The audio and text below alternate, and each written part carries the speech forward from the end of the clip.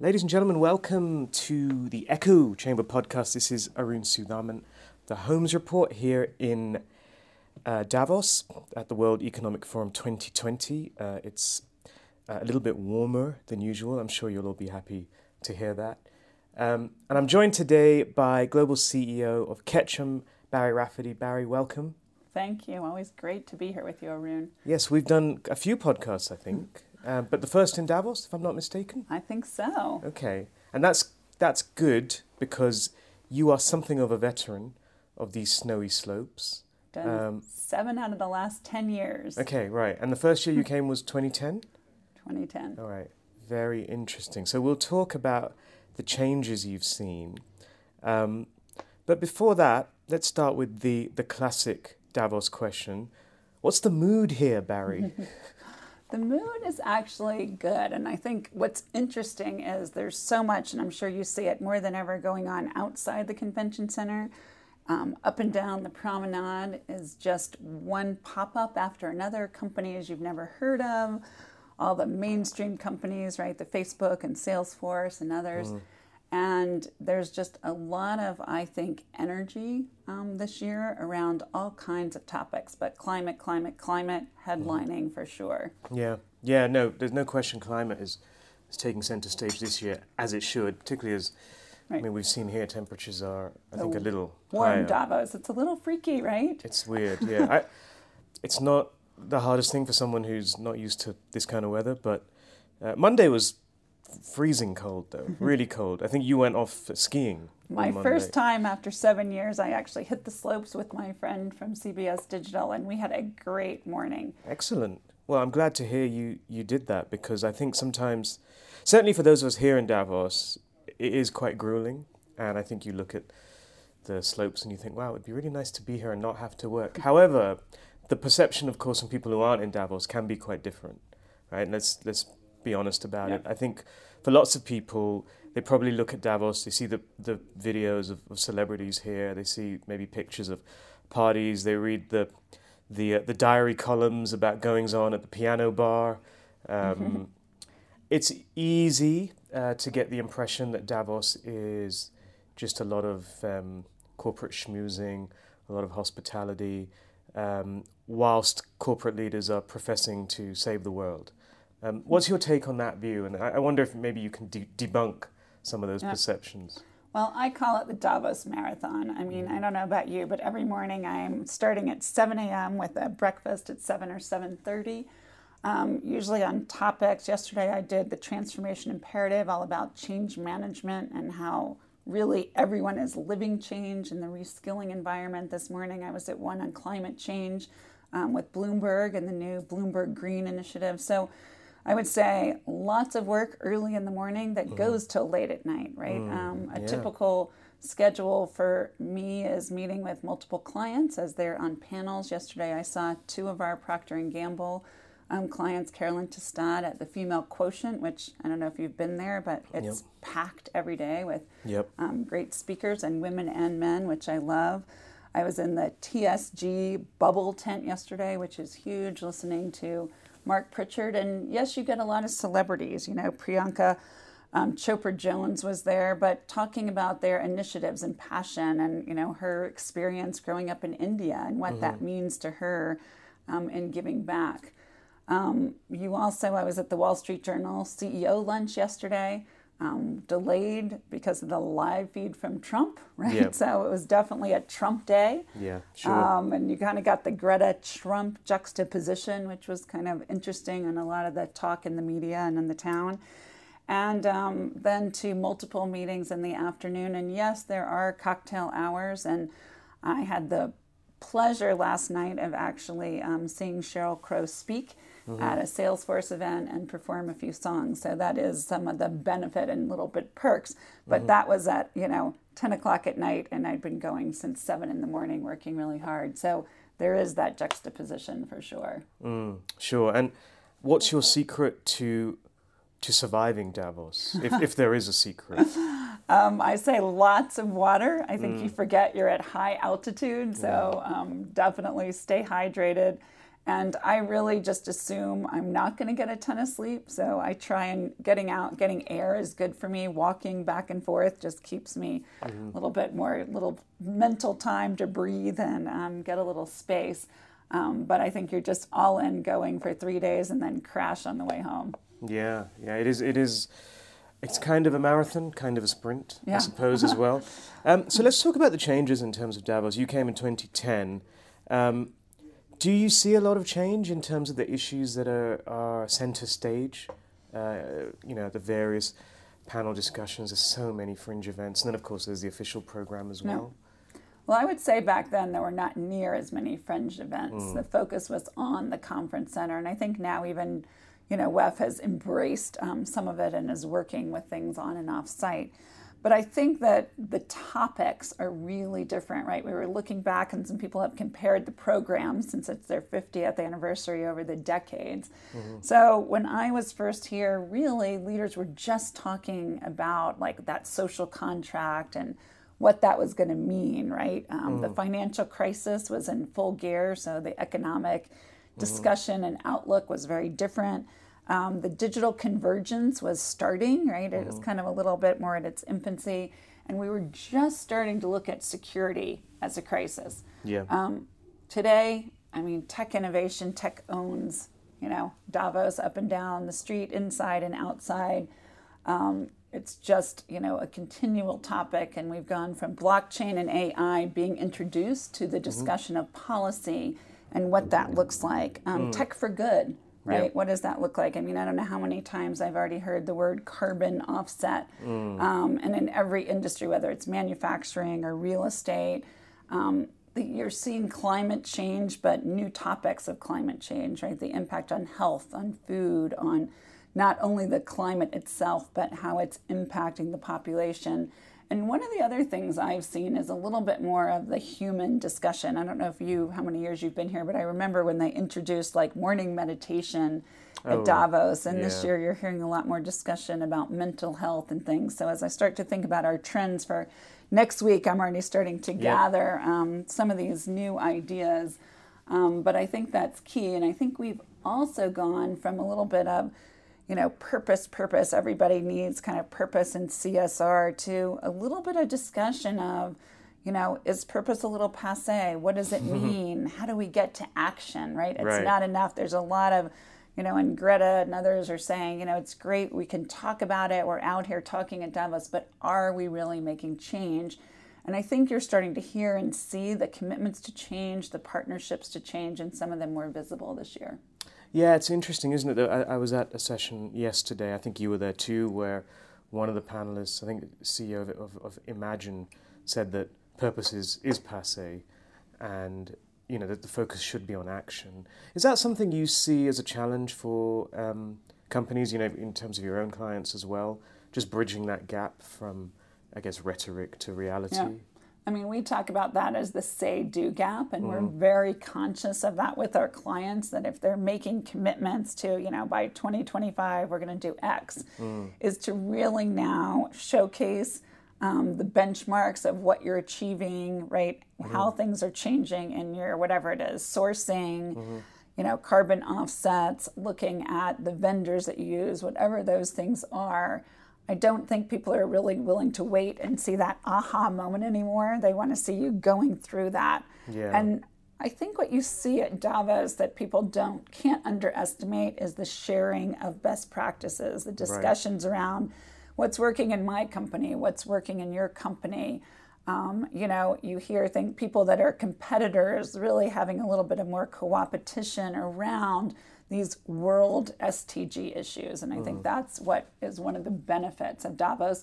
And not only companies sharing, but bringing in the academia, the nonprofits, right? And that interaction here I don't see that anywhere else where I travel or other conferences that I attend. Yeah, I totally agree. I think it's something that's often overlooked, is the role that civil society plays here. You see, I don't think you'll ever see NGOs and corporates having such frank discussions anywhere else. How much influence do the themes and discussions in Davos actually have when it comes to the let's say, the issues management work that you do for clients? Is it something that's top of mind for them, or is it No. they come here, have these chats, and then it's just back to the usual when they get home? I think a lot of what comes out of Davos sets the agenda for the year. Look at last year, Greta was not really known. Greta came here to protest, to be honest. She was out on the street, right, small group, and you have David Attenborough inside, and they invited her in, right? And then you had the youngest and the oldest participant in Davos kind of heading off and creating action that I think everyone would say had a huge impact, right, on the last year. And so I do think the tone is set.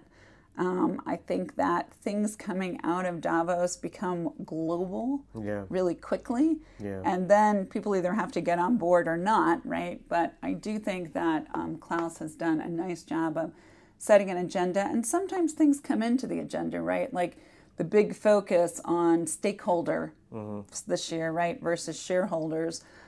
Came from a lot of the business roundtable, other things was adopted, but really that's always been a Klaus principle. But I think at the World Economic Forum this year, it's just been dialed up exponentially.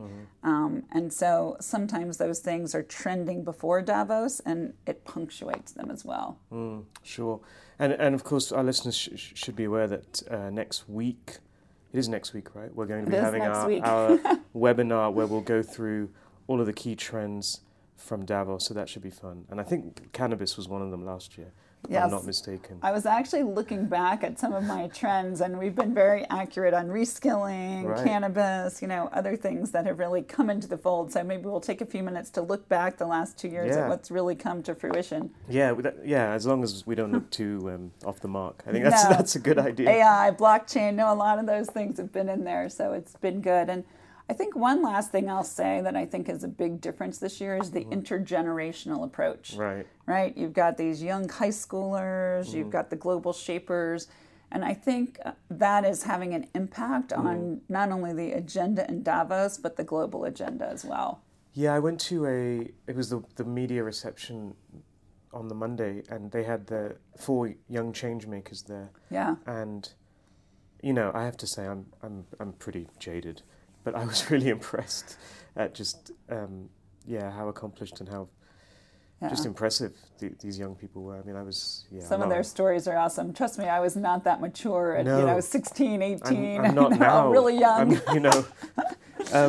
So another thing you have been very outspoken about in the past is, of course, the gender balance at Davos, which has been a challenge. And I think you've in fact written articles in the past about how you've been mistaken for a spouse and so forth. Has that improved? Is there enough progress being made in that respect? I mean, look, the numbers are better. It's 24% this year. I think, though, if you look at, if you're a partner and you have a 5th ticket, it has to be a woman. So I'm glad we actually finally got there. It took a while, even since they instituted that, to get there. It's interesting at some events, right? At the Wall Street Journal event, I'm still, maybe there was like 4 or 5 women out of, 40, 50. So it depends on the event. But what I would say in general is there's more of a mix, at least a woman on almost every panel I've been to. But not every. But most of them now.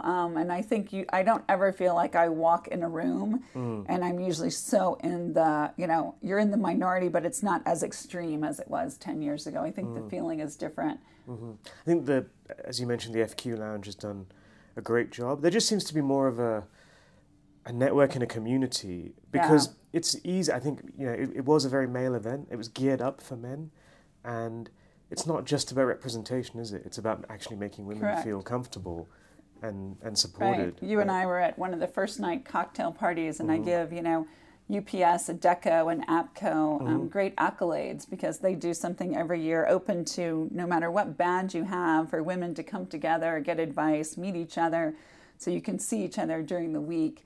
And I think, there's a lot of initiatives. The FQ Lounge, as you say, is a great one to bring women together. There's women's leadership dinners and things like that. And the topic is ubiquitous now. When I first came 10 years ago, Sheryl Sandberg was in a small room in the conference center, and it was just an emerging topic. And now it really is a part of what is going to make a difference in the economy of the world. And talking about women, there was even some scary statistics came out. I think, quote me if I'm right, Alicia, but 22 of the richest men are equal to the amount of that all women in Africa make in a year. Wow.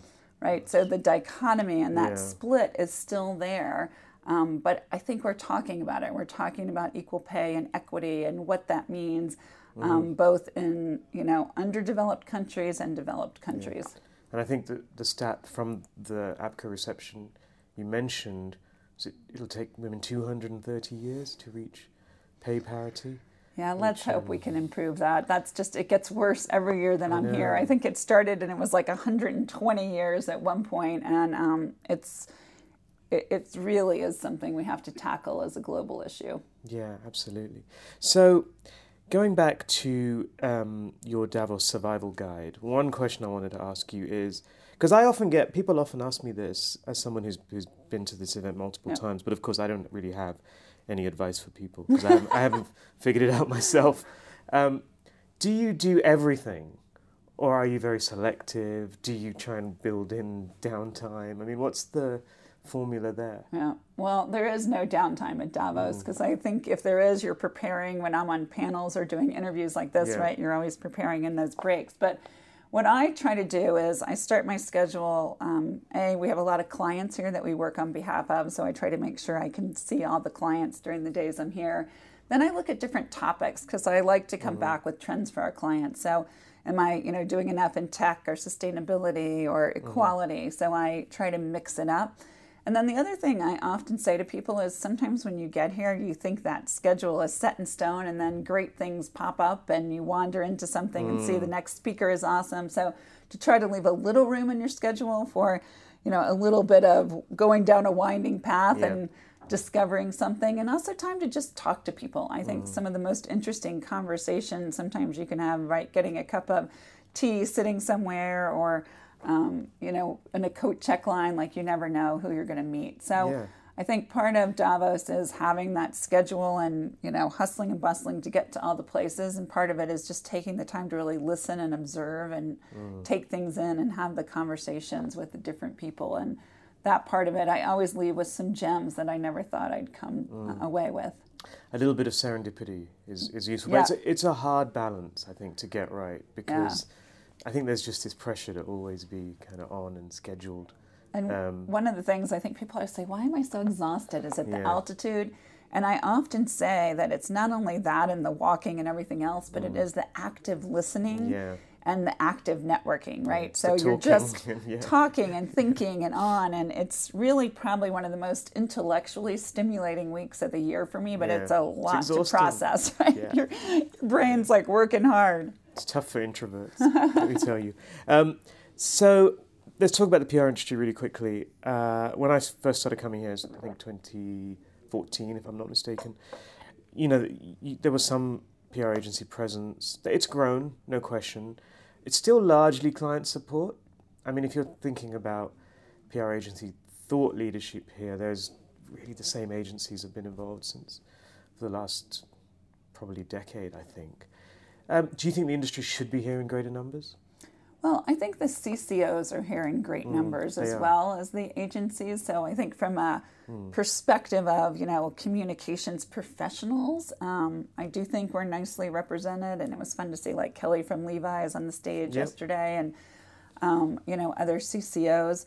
I think the agencies, for us, I usually try to do some panels and stuff, but we also do support a lot of clients on the ground, right? That's how we make money, what our business is in the agency business. You certainly see Edelman, APCO, others who have been here and pretty entrenched. And I think Richard does a great job with the trust barometer. But to me, it is a place where CCOs, CEOs, CMOs, right? The C-suite is here. And I think we have a role and a place not only on the stage, but in the dialogue and the discussion. And so I do think for us, it's been an important place to be and to expand our team on the ground year after year. Yeah, I would agree. I mean, that's the reason why, we started coming was, I think, just the concentration of so many senior clients was interesting. I think people find it intimidating, though, the idea of coming to Davos, right? I mean, there's the cost, which is not, somewhat steep. But then there's all the badges and all these, it just seems so complicated at times. Is there a way to figure that out, or is it just a question of investing the money? It is expensive. I think, though, the ROI on per client meetings, if I can meet 10 clients here in 3 days, the amount of trips and mileage I would put on to do that, there's a, ROI for that as well. But I think it is intimidating. I remember the first couple times I came, I was like, you don't know people. You kind of are like, and being a woman a little bit, it's like, do I have the confidence to play at this level and be here? So I will say that. But what I will say, as you get more comfortable, I think coming year after year, I have my Davos friends, people that I've actually met here that I don't see other places from around the world. Familiar faces. You start to understand the badges. You kind of know your way around and know what security checks you can get through and when you have to walk around and what you have to do. So I think that what I would say to people, and I talk to a ton of people that come first time, so call me if you want to come the first time or want to learn.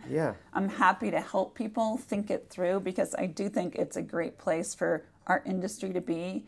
And I think that we are helping set the agenda. We're helping people not only communicate what they're doing, but I think being a part of this is a way to be the conscience of companies, to help them think about what they should be doing and the positions that they should be taking from a reputation driving standpoint. So I'm thrilled that there's more people in our industry here, and I think there's room for more. Yeah, no, I totally agree. And I'm likewise happy to talk to anyone who's kind of grappling with how to figure it out. My advice is always just come.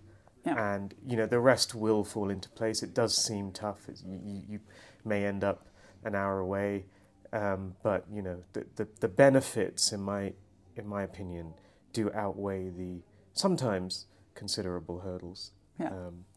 Anyway, thank you so much for your time. So obviously you do have a hectic, packed schedule. So much appreciated for taking this time out. I hope you have a good rest of the week here in Davos. And we will be talking again next week on our webinar. Looking forward to it. Can't wait to compare notes at the end of the week and see what trends we come up with. Yep, for sure. Thank you so much. Thank you.